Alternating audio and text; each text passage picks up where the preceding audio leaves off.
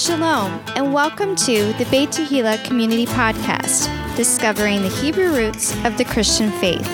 And now, from beautiful Brandon, Florida, here are your hosts, Pastor Nick Plummer and Ryan Cabrera. Shalom, everybody, and welcome to the Beit Tehillah Community Podcast. This is your co-host, Ryan Cabrera, and I am in Studio A here with Pastor Nick today. Hey, Pastor Nick. Shalom, shalom. Welcome. Oh, man. We've had some great podcasts that we've had just over the past couple weeks. We had Eve Harrow here. If you did not listen to the interview with Eve Harrow, make sure you go back and listen to it. She was a fascinating woman to interview, and she was here and actually spoke. And so we have some YouTube teachings from the live event that we did here at Beit Tehillah that you can go and watch her comments and whatnot. And so we really enjoyed having her here. It was just such a great pleasure. And so I encourage you guys, listen to the interview, and then again, also listen to or watch the videos of her teachings and whatnot. And also, guess what? This week, oh my goodness, listen, we're in the month of Adar. It's actually Adar 2. There's a Adar Aleph and Adar Bet, and so this is Adar 2. And in Adar 2, we get the Feast of Purim. Oh, man. So here's what's cool about Purim. It's relevant for today. And if you want to hear more about it, we did a Purim podcast. It's episode 25. Go back and listen to it because we kind of break down how Purim is relevant for today, how Christians should celebrate Purim and join with the Jewish people in the celebration of Purim. We may have our own fancy way of doing it, as we do with everything, but I think that it's relevant for today. I think everybody should go and pay attention to it. So that's episode 25. It is the Feast of Purim podcast, and I want you guys to go listen to it because it is really, really good. And so today, the business at hand is the Torah portion, which is tzav, which means command. It is found in the book of Leviticus, Pastor Nick's favorite book. Absolutely. And it should be everybody's favorite book. Absolutely. I agree. Only for the mature. I agree. A certain percentage of that. I'm not sure how much it is. The jury's still out. That's it. It's in Leviticus, starting in chapter 6 and verse 8, and ending in chapter 8 and verse 36. And it's called Tzav, command. That's right. Tzav, command. Just a few little notes here on the book of Leviticus. It is the meat of the Torah. To the left, you have Genesis and Exodus, and to the right, you have, of course, what? Numbers and Deuteronomy. And there's a lot of meat in Leviticus. There literally is a lot of meat. So for those of you that are carnivores or O blood types, you're going to enjoy this portion. Once again, this theme of the book of Leviticus is you shall be holy. Leviticus chapter 1 through 17 is the way to God. Chapters 18 to 27 is the walk with God. And in case you haven't noticed, based upon this particular Torah portion, we are actually studying the way to God. Also, this book starts with consecration and ends with consecration. So without further hesitation, we're going to go into the law of the offerings, Leviticus chapter 6, and Ryan's going to read chapter 6, verses 8 through 13. Once again, the law of the offerings. We're going to continue on with the 5 sacrifices. All right. So right here, we're going to start in chapter 6 and verse 8, and we're going to finish at verse 13. And it says here, "And the Lord spake unto Moses, saying, Command Aaron and his sons, saying, This is the law of the burnt offering. It is the burnt offering because of the burning upon the altar all night unto the morning. And the fire of the altar shall be burning in it. And the priest shall put on his linen garment, and his linen breeches shall be put upon his flesh, and take up the ashes which the fire hath consumed with the burnt offering on the altar. And he shall put them beside the altar. And he shall put off his garments, and put on the garments, and carry forth the ashes without the camp unto a clean place. And the fire upon the altar shall be burning in it. It shall not be put out. And the priest shall burn wood on it every morning, and lay the burnt offering in order upon it. And he shall burn thereon the fat of the peace offerings. The fire shall ever be burning upon the altar. It shall never go out." Wow, this is incredible. Right out of the gate, let's just give Yeshua some props here. Let's give Yeshua... Wait, so you're saying the Torah points to Yeshua? Absolutely, especially in regard to of course, the burnt offering. The priest would take the ashes of the burnt offering and put them beside the altar. Also, the priest was required to change his garments before removing the ashes out of the camp to a clean place. So just remember that as far as the burnt offering goes, it's totally consumed. That's why you would not take out the kidneys or any kind of organs. And of course, they could save the hide of the bull once outside the camp. But this is something just to think about. I want to read once again, just to give Yeshua honor. Matthew chapter 26, verses 39 through 44. How is he a burnt offering? Check this out. He's in the Garden of Gethsemane praying, and this is what Yeshua does. This is a picture of a burnt offering found in the New Testament, with Yeshua being our example. And he went a little further and fell on his face and prayed, saying, O my Father, if it be possible, let this cup pass from me. Nevertheless, not as I will, but as thou wilt. And he cometh unto the disciples, and findeth them asleep, and saith unto Peter, What, could ye not watch with me 1 hour? Watch and pray that you enter not into temptation. The spirit indeed is willing, but the flesh is weak. He went away again the second time, and prayed, saying, O my Father, if this cup may not pass away from me, except I drink it, thy will be done. And he came and found them asleep again, for their eyes were heavy. And he left them and went away again and prayed the third time, saying the same words. Okay, so once again, he's going to go the distance. I want to encourage all of you, when you gave your life to the Lord, go the distance. And this is the example. Now, if we go to Romans, what about the believers? Is there a burnt offering found in the New Testament? What can we say in regards to that? I'm going to go to Romans 12, verses 1 and 2. These verses have been coming up a lot. I beseech you, therefore, brethren, by the mercies of God, that you present your bodies a living sacrifice. Well, that's an oxymoron. Sacrifice is usually killed, or die. So a living sacrifice, wholly acceptable unto God, which is your reasonable service. And be not conformed to this world, but be ye transformed by the renewing of your mind, that you may prove what is the good and acceptable and perfect will of God. And as far as the restoration and regathering of the whole house of Israel, I want to put that into play here. That's relevant for today as well. We want the Lord's perfect will in the earth. We want to play our part. So there you go. There you have the burnt offering and the law of the offerings.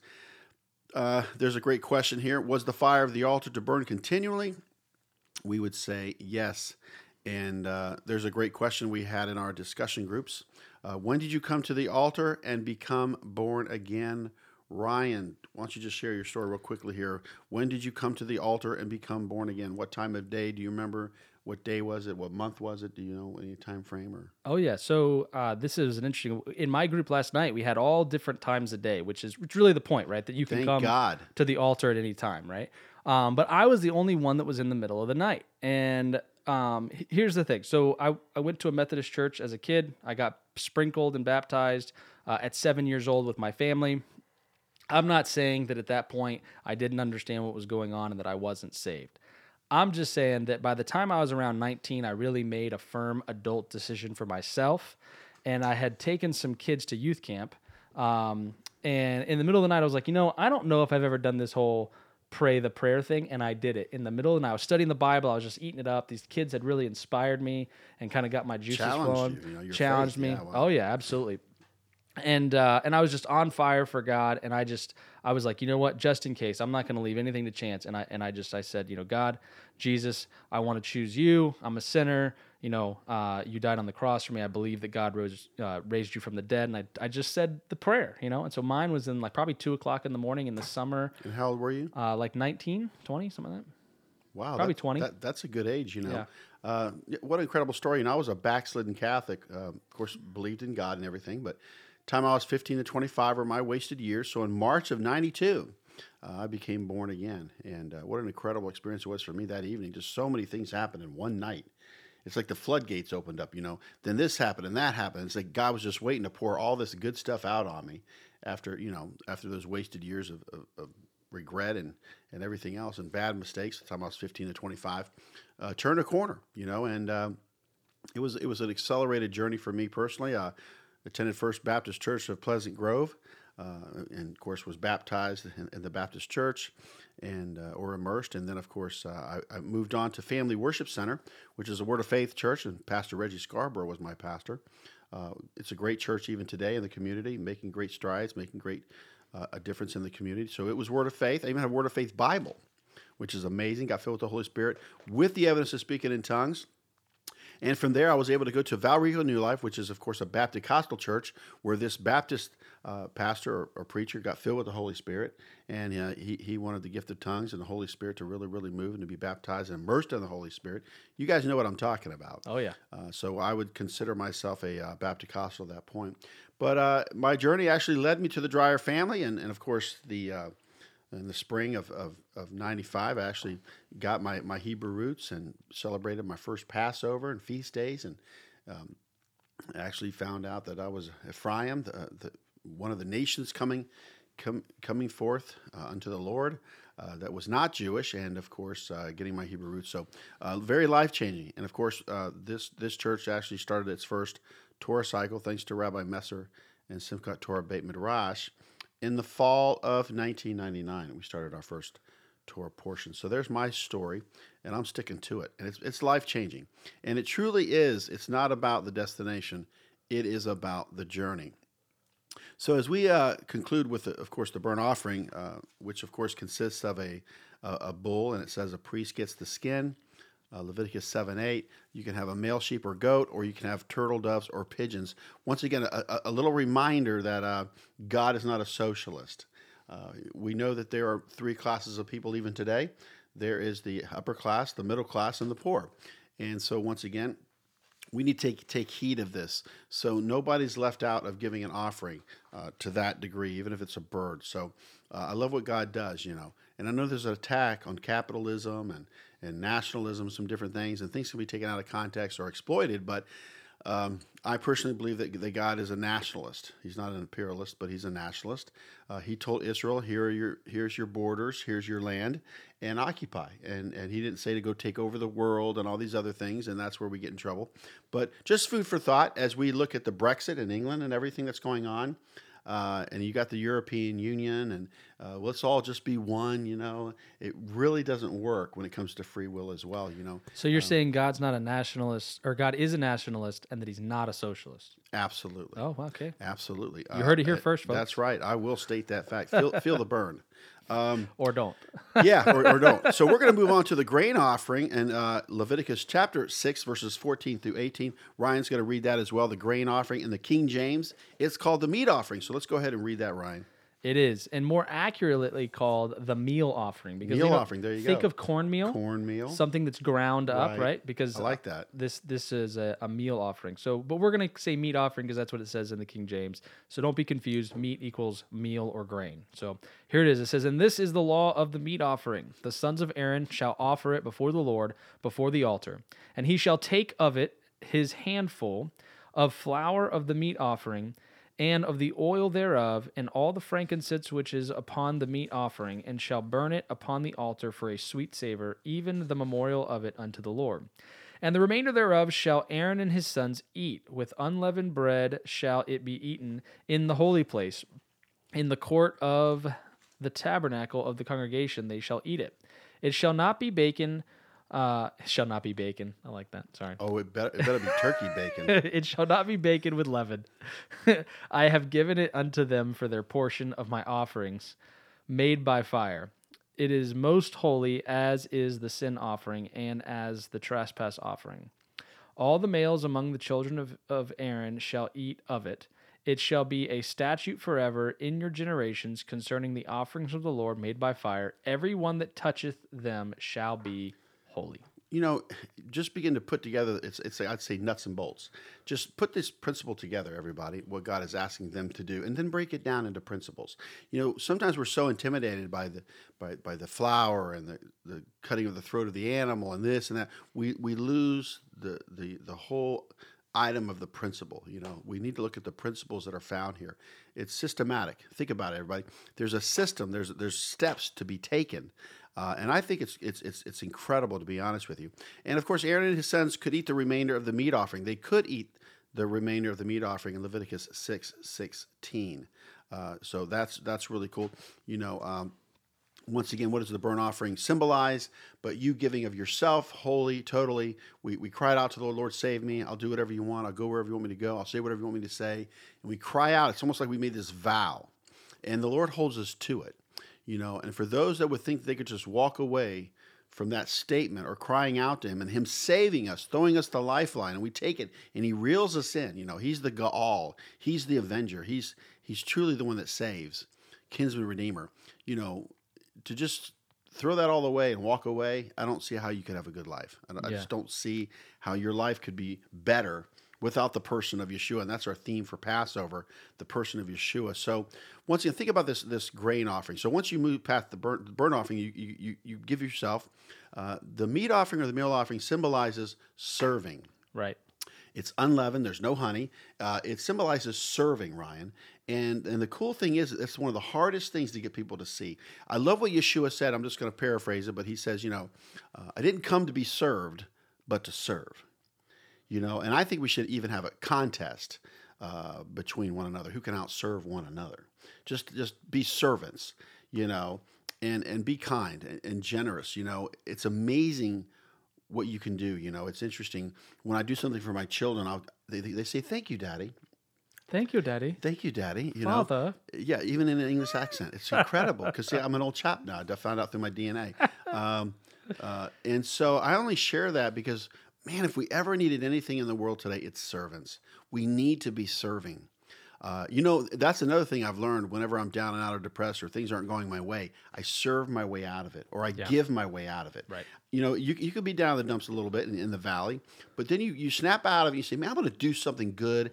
I'm going to call somebody, or I'm going to give somebody a card or a gift card. I'm going to buy somebody a coffee or whatever you want to do. You just do it out of the blue, random acts of kindness. It's life-changing. So think about the meal offering. Are you a meal offering? Are you giving of yourself? Are you serving? That's what I love about the community, Ryan. It's endless, the possibilities to serve. Yeah, and that's the reason I said the grain offering isn't necessarily that accurate, because it's not like we're just taking our grain and bringing it to the Lord. We have to take what we've harvested, right? So God gave us this increase. We've harvested it. Now we actually have to do the work.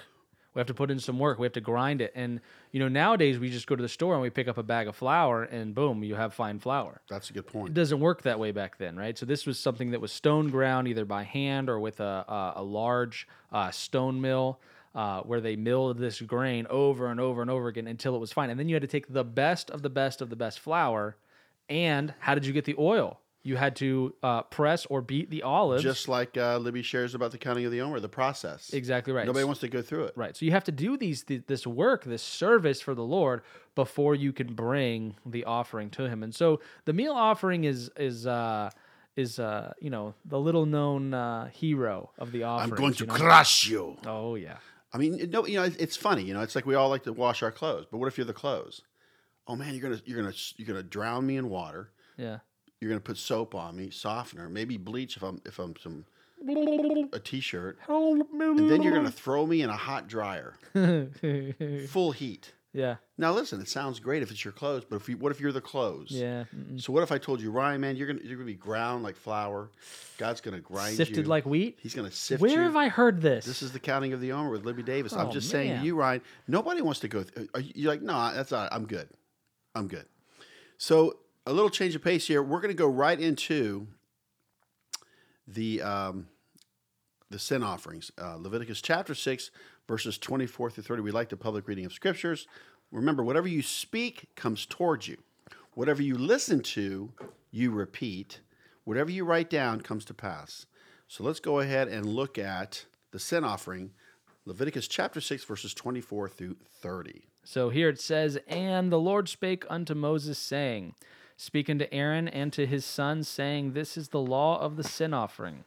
In the place where the burnt offering is killed shall the sin offering be killed before the Lord. It is most holy. The priest that offereth it for sin shall eat it. In the holy place shall it be eaten, in the court of the tabernacle of the congregation. Whatsoever shall touch the flesh thereof shall be holy. And when there is sprinkled and when there is sprinkled of the blood thereof upon any garment, thou shalt wash that thereon whereon it was sprinkled in the holy place. But the earthen vessel wherein it is sodden shall be broken, and if it be sodden in a brazen pot, it shall be scoured and rinsed in water. All the males among the priests shall eat thereof, it is most holy. And no sin offering whereof any of the blood is brought into the tabernacle of the congregation to reconcile withal in the holy place shall be eaten. It shall be burnt in the fire. This is interesting. This is a lot of work, right? I mean, think about all the people that they're serving. These priests are having to kill a ton of animals. They're dealing with a ton of blood. And sure, it sounds good. Hey, they get to eat it. But, like, good heavens, there's a lot more people than there are priests. If they're bringing these animals in, and it says the priest has to eat it. I wonder if, like, some of the priests were the ones that killed them, and that some of the priests were the ones that ate. And, like you ask the Levites, hey, what's your job? It's like, oh, I eat the offering, Like, I could imagine just like, hey, this guy looks like he could eat a lot of Well, if you look meat. at the family, it was a family affair, the Levites. Of course. Cohens. I mean, and so once again, we just follow the instructions. Yeah. God invented barbecue. I know, but imagine all You know what that the eating. highest form of learning is, everybody? Listen, you're going to be blown away. Out of all your senses, what is the highest form of learning? Smell. It's smell. You're right. I got that right? Wow, You got it right. It's smell. Wow. So if you'll notice, when they're doing the tabernacle or even the temple, Ryan, you have all these smells, sights and sounds and everything, and even the fur of the animal. It's like touch, Yeah. I mean, so you smell the flesh. You can, you smell the incense, I'm sure. So, think about it. So the sin offering was considered holy, all right? And the priest was allowed to eat the sin offering in the holy place in the court of the tabernacle. Right. So once again, the sin offering is mandatory. I love the question, where's your sacrifice? And just let everybody know at this point in time, among the Jewish people, as we of course look ahead, that we strongly believe there's going to be a third temple. The debate is whether the Messiah is going to build it or not, but that's irregardless. But the thing is that what I want to share with you is that what the Jewish people have done is they've created two things for the time being in my own studies for a sacrifice or a temple, and that is to have good deeds, mitzvot, and also prayers. So that's what they've substituted for a sacrifice, which of course, is very interesting. But once again, the great question is, where is your sacrifice? I asked Pastor Russell, hey, where's your sacrifice? And he said, oh, he's in heaven. So I thought that was a great answer. And that's the question that I think we all need to be able to answer. And we're going to get into the whole, the blood thing and all that, I think, in this particular Torah portion. So, the burnt offering and the meal offering were, they were voluntary. But now we, of course, have the sin offering, which is mandatory. But also with that sin offering, we have another offering that we need to discuss, a trespass offering, which is a follow-up to the sin offering. Ryan's going to read Leviticus chapter 7, just verses 1 through 5. So once again, there's a difference between the sin offering and the trespass offering.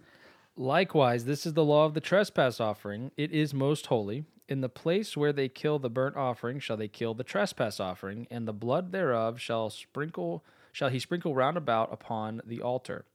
And he shall offer of it all the fat thereof, the rump and the fat that covereth the inwards, and the 2 kidneys and the fat that is on them, which is by the flanks, and the caul that is above the liver, with the kidneys, it shall he take away. And the priest shall burn them upon the altar for an offering made by fire unto the Lord. It is a trespass offering. Let me help you guys to have a distinction here between these two offerings. Now, the sin offering was compulsory, okay, but it's those sins that were unintentional. First of all, that's what the scriptures say.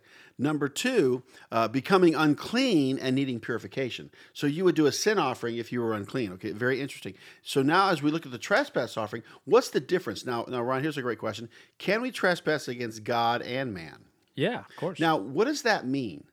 Now, it's a different kind of offering. It's depriving another. Right. It's about depriving another. Okay. Well, and that actually requires a ram without blemish. So it's depriving another. Any sin against your fellow man is a sin against God. Absolutely. So that's the difference between a sin offering and a trespass offering. Also, you have to have restitution plus 1/5, which is, of course, 20%. One of the examples we give that I like to give is if somebody lets me borrow a book and I spill coffee on it, I, of course, have to pay back the cost of the book plus 20%. So let's say the book's $20 on Amazon Prime. I buy the book for $20. and then I would give what? $4. $4 back on top of that. Now, that's what God says to do.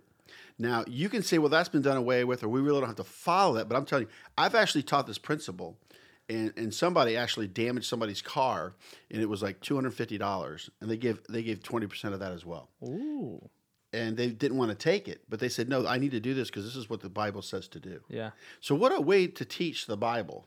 Well, Not okay. only am I going to replace it, I'm going to give you 20% of that damage. Built into that story is a great point. The Torah is for you. It's not for others. I want you to take that in. The Torah is for you. It is about you. You are to live it, not put it upon other people. It's okay to tell other people and to explain things and explain why you do the things that you do, and to be an enthusiastic supporter of the Torah. Obviously, we're doing a Torah podcast. We believe in it. The point I'm making, though, is that rather than pointing at everybody else and saying what they should be doing, we should look at ourselves and make sure that we are sticking to and keeping up with the commandments of God and how they're applicable to our life. I was having a conversation with one of our members of our congregation the other day, Joe, and he's reading through Leviticus, and I mean, he's just so excited because he's talking about how we can apply Leviticus to our lives today. And one of the big things that stands out in Leviticus is the idea of the priests, and we're called to be priests, right? Peter talks about that we're called to join into this priesthood. And so what that means is that there's all these people out there that are hurting, that have hang-ups and all these things. They don't know Jesus, and they're out there in the world. They're in your workplace. They're in your own homes. They're in your extended family. And rather than be the point of judgment for them, pointing the finger and declaring the sin in their life, what you want to be is you want to be a resource for them. If you live this out, people will know that they can come to you, that they can get prayer, that they can get instruction, that they can learn about righteousness, that they can receive revelation into God's word and God's will from you, because you are not just pointing the finger and losing your opportunity to speak into their life, but yet you're living it, and they're convicted by your righteousness, and therefore they come to you in their time of need because they see you as a resource. Well, absolutely. It's teachings and instructions, Amen. If you are properly interpreting Torah, even through the New Testament or the Gospels, you're going to make the world a better place. Trust me, people are going to want to hang around you. Oh, yeah. They're going to wonder why are you so blessed? Why are you so happy? Yeah. Amen. Most Torah terrorists are not happy. They're miserable people. You don't want to hang out with them. You can only stand them for so long. It's like rap music. You can only take it for so long. And then you want to move on, right? Listen, think I'm a about millennial, I so know, I'm just saying. I mean, I could take rap music all day. Okay, well, you are the exception to the rule. I don't know about Listen, that. the trespass offering was considered holy. All right, and of course, the 2 kidneys were removed from the trespass offering before it was, of course, offered up, and the priest could eat the trespass offering. So once again, nothing's wasted. Amen. So Peter, just chill out. Everything's eaten, everything's taken care of, right, in the proper manner. And of course, and anything that's left over, you wouldn't know it because it gets burned. Well, if you go back to Leviticus 7:8, the skin from the burnt offering would go to the priest that offered it. So, you are either a good priest or a bad priest. That's so right. People would say, hey, Ryan's my priest. I'm going to take my offering to him, and he's going to get the skin. Yep. Of the bull or whatever. So think about that. That's very interesting as we look at that. So for the sake of time, we need to move on here. I'm going to go ahead and we're not going to read anymore at this point in time, but peace offerings are found in Leviticus chapter 7, verses 11 through 18.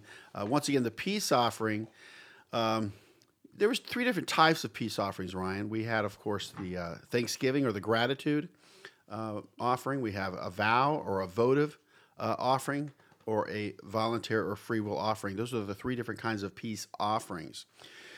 So you would offer this peace offering because, hey man, you want to give thanks for something, or you fulfilled a vow, right? And so, or to make or a it's vow. A free will saying, hey, I want to do a peace. I label this a peace offering, and that's what you do. And so what happens is, you get to partake of some of this offering. It's the only offering that the offerer gets to partake in. A number of different things that you can use. It actually says here, and it's according to your wealth. A peace offering could be from the herd, a male or female without blemish. It could be from the flock, a male or female without blemish, or from the goats. And so interesting about this particular peace offering, and I think it's incredible. And of course, it is the third offering that we see right here in the scriptures. A little detail about it. So the peace offering for Thanksgiving had to be eaten the same day. So if you're giving thanks, you designate, hey, this one is for Thanksgiving. We're having a Thanksgiving offering here. You have to eat it the same day. The peace offering for a vow or voluntary offering had to be eaten the same day or the following day. So if you want to give a Thanksgiving peace offering, you had to eat it that day. But if you say, no, man, I fulfilled a vow, they say, okay, you can eat it today and tomorrow, right? So, or the following day. Anyone who eats the peace offering on the third day would be guilty of an abomination and bear the iniquity. Once again, the voluntary peace offering is free will. So, yeah, I thought this was interesting. So I was considering this, and listen, I'm not a temple scholar, but I was thinking, the Thanksgiving one is eaten the same day because you're bringing it, and there's not a lot of pomp and circumstance around it, right? I'm here to give thanks. Maybe you say a speech or whatever. You bring some friends. You say, hey, listen, we're going to go to the temple and we're going to do a peace offering to celebrate, X, Y, or Z, right? The Lord gave us the rain or, whatever the case is, it's Thanksgiving.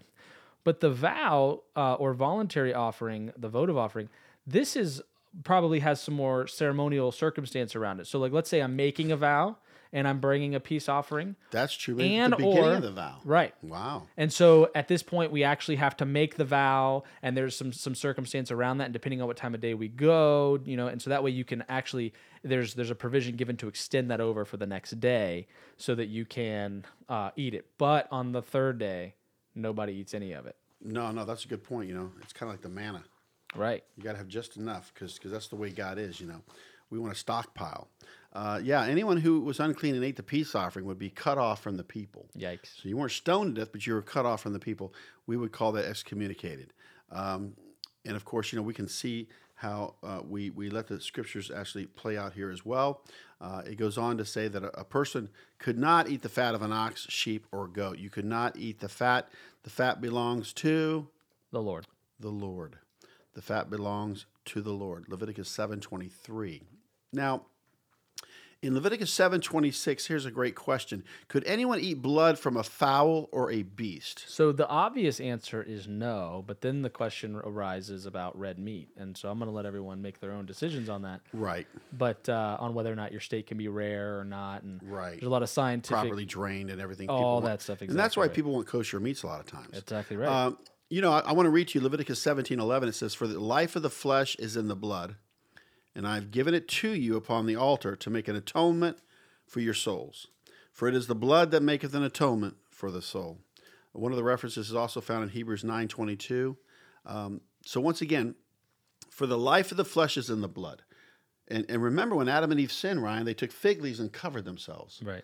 And what did the Lord do? He took coats of skins and covered them. Right.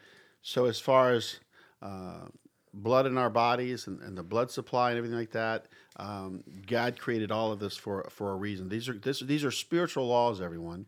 That's actually a spiritual law, because what did Yeshua have to do? He had to shed his blood. That's right.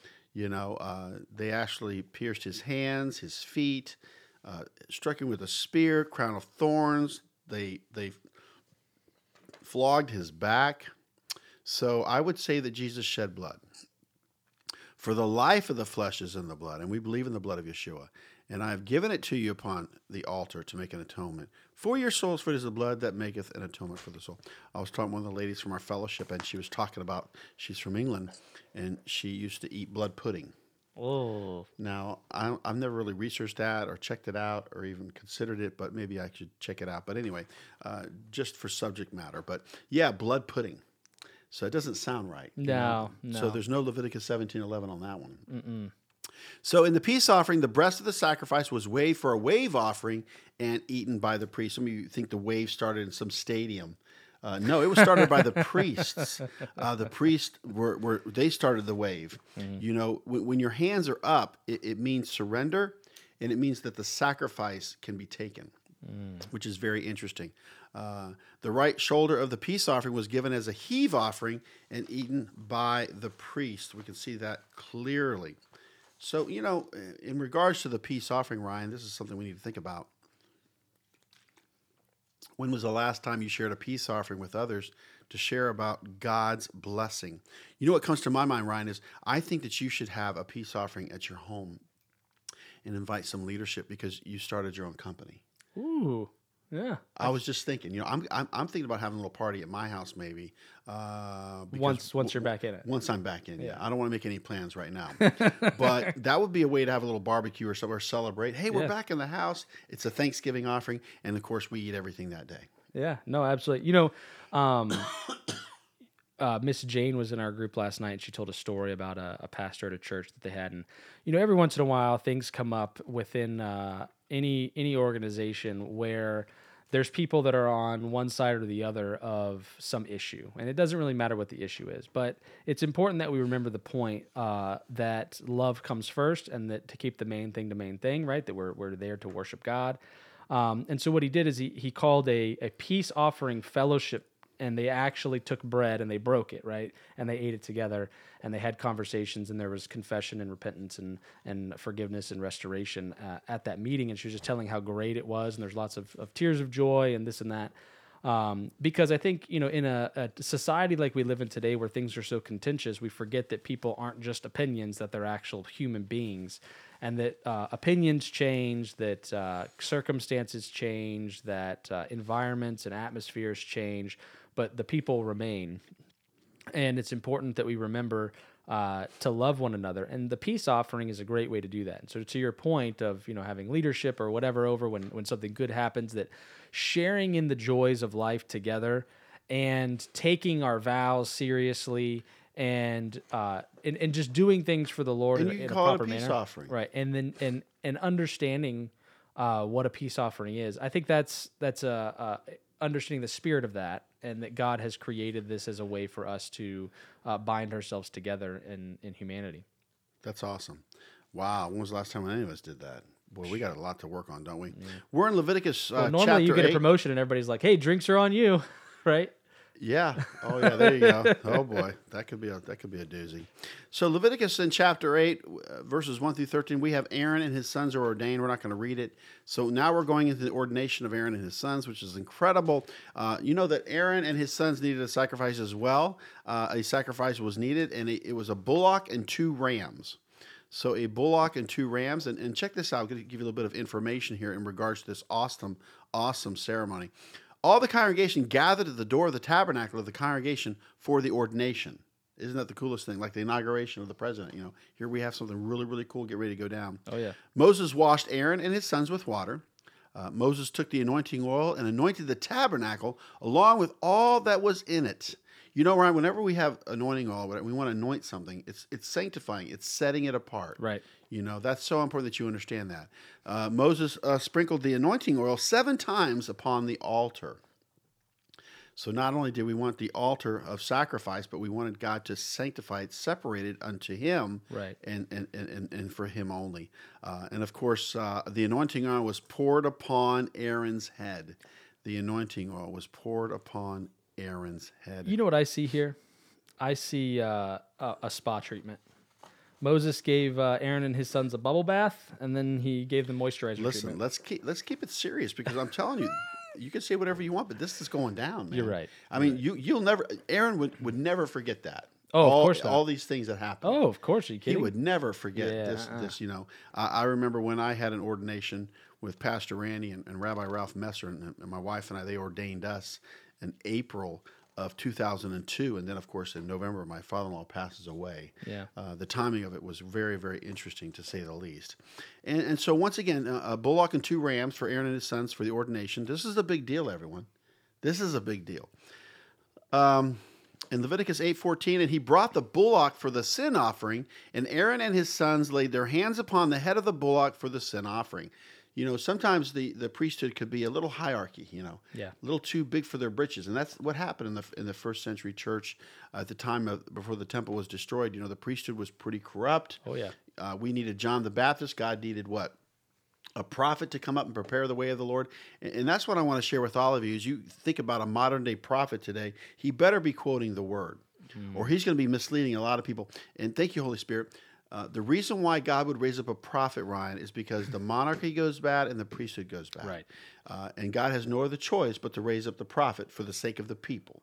And where was John the Baptist? Not in the temple. He was not in the temple. He was outside in the wilderness, preaching repentance. People literally had to go out and sit on a rock in the hot sun and hear a message on repentance. Ooh. And they came out in droves. Ooh. And even the priesthood was going out to check him out. What's going on here? Why aren't people coming to church? Well, they want a message. They want the message that they need to hear, and they weren't giving at that time. So it's just something to think about. That's why Yeshua turned the tables over, the money changers and everything like that. The priesthood was corrupt at that time.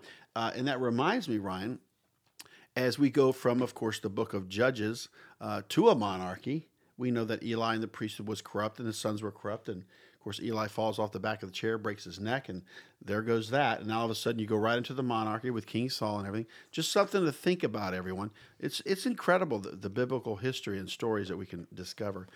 Now Moses took the blood from the bullock and put it upon the horns of the altar with his finger. He also poured the blood at the bottom of the altar. Now the bullock, his hide, his flesh, and his dung was burned with fire outside the camp. We also see reference that Yeshua died outside the camp in Hebrews. And of course, the first ram was used for a burnt offering. The second ram was used for consecration. Yep. Okay, so there you have the burnt offering, and then of course you have the consecration. For all of these things, I was looking through the Chumash, which is the Art Scroll Chumash, and in the back of it, it's got awesome pictures and diagrams of all this stuff, and Chumash. it just gives you, and just so you guys know, the Chumash, if you're not familiar with what that is, it's basically the Torah. First 5 books of the Bible. Yep, first 5 books of the Bible with in commentary. Hebrew to the right, yeah. Yep. So it's got the Hebrew and the English, and then obviously the way anything from the Jewish commentaries work is you have the actual scripture, and then you have the commentary, and then you have the commentary on the commentary. And so that's kind of how that works. But my point is, it has the Torah and the half Torahs all in it, in Hebrew and in English, and it's from a Jewish perspective, which is kind of cool. But then again, there's a lot of good references and stuff in there. So if you go to the back, there's lots of pictures and diagrams, and just it brings all this stuff we're reading in Leviticus to life, and you can see it with your own eyes and just get an idea of how much detail and stuff goes in. Because you read it, you can kind of gloss over some of this stuff, but seeing it live and in living colors is it brings it really to life. And Ryan, this is the thing that I've learned. I have such an appreciation and respect for ceremonial laws. Now, I want to just submit something to all of you. It's been said, and I have to do my own personal study, that out of 613 commandments, 200 are in regard to the temple, so that kind of knocks it down to 400 and something.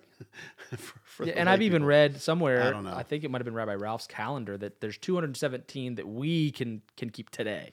And I'm not going to get into that, do's and don'ts and this and that. Bottom line is we choose to have the teachings and instructions via the Holy Spirit, the Scriptures. But I want to submit to you that the ceremony does something that's very powerful.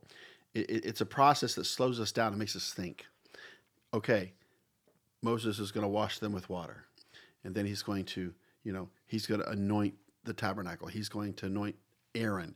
And then, of course, we have, the 3 body parts that Moses applied the blood of the second ram. Remember, the second ram was for consecration.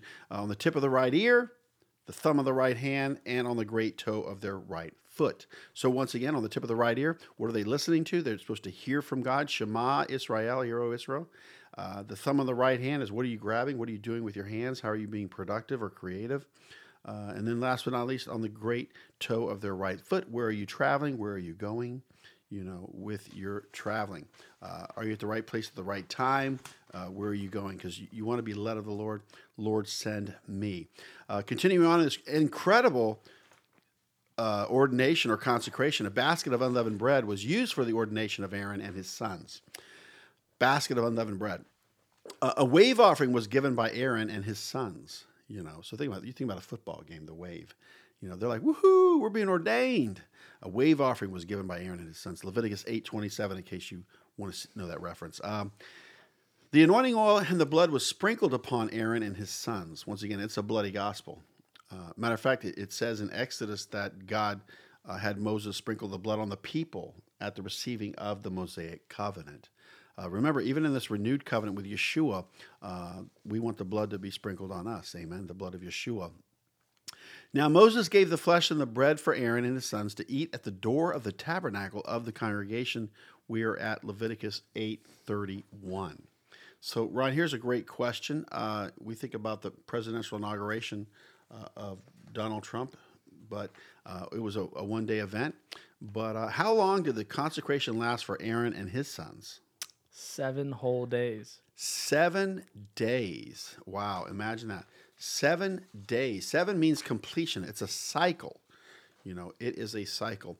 And so anyway, as we begin to think about this, well, we've been called, what? A nation of priests. A priest is one who shares the teachings and instructions. It's interesting. I'm listening to the Land of Israel podcast and getting a Jewish perspective on their ideas and beliefs and things like that.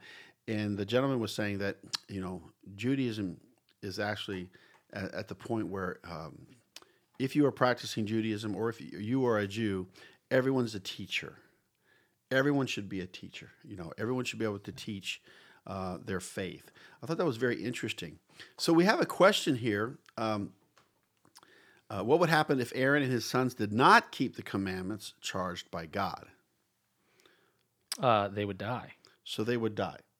And we're going to actually see this unfold, I do believe, in the next Torah portion. But we have a question that we had in our small groups on Monday night, which we actually had yesterday. And the question is this, Ryan. How can we be consecrated today for God in a fallen world? It's a great question, and I think that there's one prefacing point that I want to make, and we had a great discussion about it last night in our groups. And so essentially, first and foremost is those of us that have the testimony of Jesus Christ, we will never be justified more than we are the day that we are saved. You don't get more holy than Jesus. When Jesus covers you with his blood, there is nothing that you can do that will make you better or more holy. And so I think that point is a spiritual point to be made, that our righteousness is in Christ. Now, on top of that, now that we have been given this wonderful gift of salvation through the blood of Jesus Christ, through Yeshua, now it is incumbent on us to follow him and to live like him and to be his ambassadors in the earth. How do we do that? We have to be consecrated for that purpose. And so when you're consecrating something, you're taking it and you're saying, this is now going to be used for this purpose. So you're setting it apart, and we're saying, and the perfect example is like the vessels in the temple. The bowl that held the fine flour, it only did that. That was its job. It was its calling, its purpose in life, and that's what it was used for. We, on the other hand, also have a purpose and a calling, and our job is to be consecrated and sanctified for God, for Jesus, and to be his disciples. And it's personal. And to be his ambassadors in the earth. And so the way we're consecrated today, I see it as the process of sanctification is the pursuance of the Torah, the teachings and instructions of God, the keeping of his commandments. This way we can set ourselves apart. How do I set myself apart? I don't eat pork. I don't eat, shellfish or shrimp. I do these little things where I could say, hey, you know what? God, I choose you, and I'm going to set myself apart from regular society by doing these things. Does that make me better or more holy? No. But does it consecrate and sanctify me for God's purposes? Yes. And it's a personal choice, Ryan, that we all have to make. When I'm laying in bed at night, I'm not thinking about other people. I'm thinking about myself. How did I do this day? How did I accomplish things? What transpired? What's coming tomorrow? What does God want me to do? And I want to share with you, it's interesting, as we look at a fallen world, the prince of this world is Hasatan. Yeah. And if you look at our culture, Satan's in everything. Yeah. And basically what I want to do is I want to look at love not the world, which is, of course, found in 1 John 2:15 through 17. Just to reiterate this, love not the world, neither the things that are in the world. If any man love the world, the love of the Father is not in him. For all that is in the world, the lust of the flesh and the lust of the eyes and the pride of life is not of the Father, but is of the world. And the world passeth away, and the lust thereof. But he that doeth the will of God abideth forever. Listen up, everybody. Think about it. Listen, we all love to listen to music. We all love to see a good movie. We all like to watch Netflix or Hulu or whatever it is. But just think about this, though. God's, he loved the world so much that he gave his only begotten son. But when you look at this world cosmos, he's talking about the system of the world. It's like a dog-eat-dog world out there, every man for himself and this and that, and there's competition. That's what the Greeks do. There's competition. But remember, in the Hebrew mindset, you're competing against yourself. That's why life is likened to a race. Okay, it's a race that we all have to run. I can't run for Ryan. Ryan can't run for Nick. But just remember, these particular verses, 15 through 17 in 1 John chapter 2, is actually how we had the fallen nature of man given to us from the Garden of Eden. She saw the fruit was good, right? She looked at it, she ate it, and she realized that, wow, now she's going to die, right? Because she ate from the tree of the knowledge of good and evil. So keep that in mind as we want to repair the world. Oh, and let me just reiterate as well, it was men that broke this world. We say, well, she ate the apple and everything or whatever, or ate from that tree. But Ryan, Adam was right there. He should have took that sneaky snake and beat him up against a tree. But see, we were kicked out of the Garden of Eden. We were kicked out. And so, sin comes through the man. That's why the second Adam had to come. So when men look to Christ and they receive that divine order and begin to put that in place in the homes and in the sanctuary or in your community, we can fix this world, you know, because the wife would look to us, we would look to Christ, and the children would look to the parents. That's divine order, everyone. The male, the father is the priest of the home. And that's why it was saying that all males shall appear before me, because he's saying that the men are responsible to get ready for Shabbat, to get things in place. The wife cooks or whatever, the man can cook, but the bottom line is the man's responsibility to say, okay, kids, we're doing Shabbat, turn the TV off, give me your devices, whatever it is, and we kick it off. It's got to be the father figure. He's got to do that, to send that as an example. Sure. So I'm just looking at that. I thought it was very interesting. And then I'd like to go into Timothy, 2 Timothy, basically chapter 2, verses 1 through 4. Check this out. These are called they call it the Pauline epistles, but the pastor's epistles, basically in 2 Timothy chapter 2, verse 1, thou therefore, my son, be strong in the grace that is in Christ Jesus. And the things that thou hast heard of me among many witnesses, the same commit thou to faithful men who shall be able to teach others also. Wow, there's discipleship. Thou therefore endure hardness as a good soldier of Jesus Christ. Verse 4 of chapter 2 of 2 Timothy.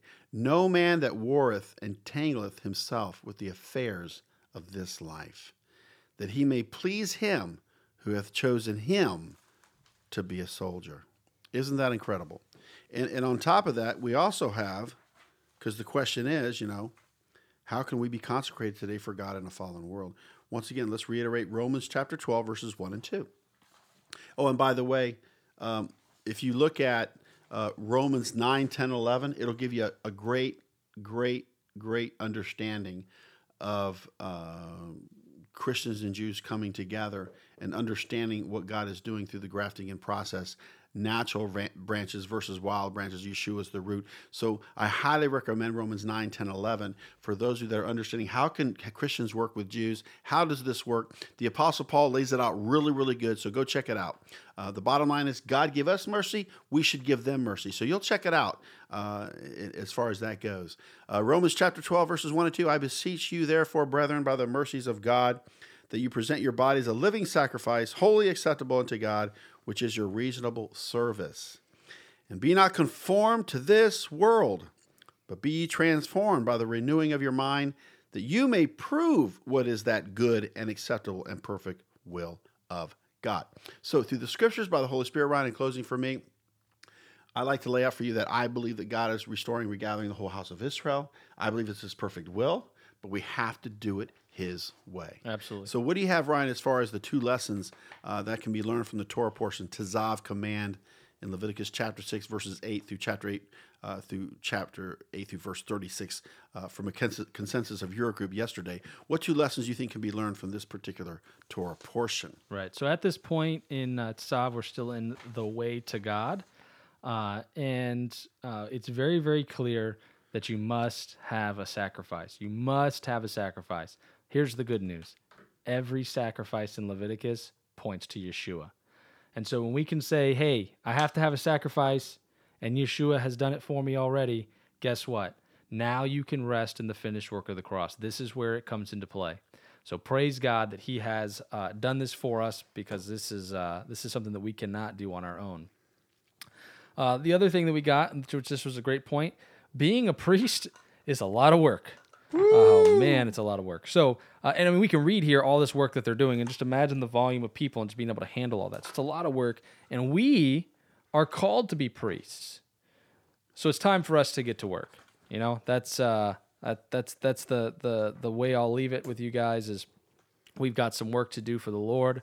What is God calling you to do? Get out there and do it. So praise God, man. Leviticus is Pastor Nick's favorite book, as everybody knows. Woo-hoo! Yep, and there's the cheerleader for Leviticus. I'm enjoying every chapter. I'll tell you what, it gets better every year. I will say that. It does get better every year. Oh, thank you. Thank you very much. I mean, I don't know that it's you, but it's I think the Word of God just, gets better and better with age, It's like a whatever. Like a wine. Like a fine wine, exactly. So praise God for you guys listening. Thank you so much. We appreciate your donations, those of you guys that are giving online at topraise.net to support us here at Beit Tehillah Community. We know that some of you guys, you're just listening to the podcast and that you're compelled to give. And so we just can't tell you how much we appreciate that. And we know that the Lord sees the heart behind your giving and smiles on it as well. So also I want to say that Purim is coming up, so don't forget, be mindful if you are able to participate in something in your community, or if you want to come and participate in our community this Shabbat. We are having our Purim celebration on Saturday. And remember, we're live streaming every Saturday at topraise.net and all of our social media platforms. If you want to reach me, you can email me at Ryan, R-Y-A-N, at topraise.net, Ryan at topraise.net.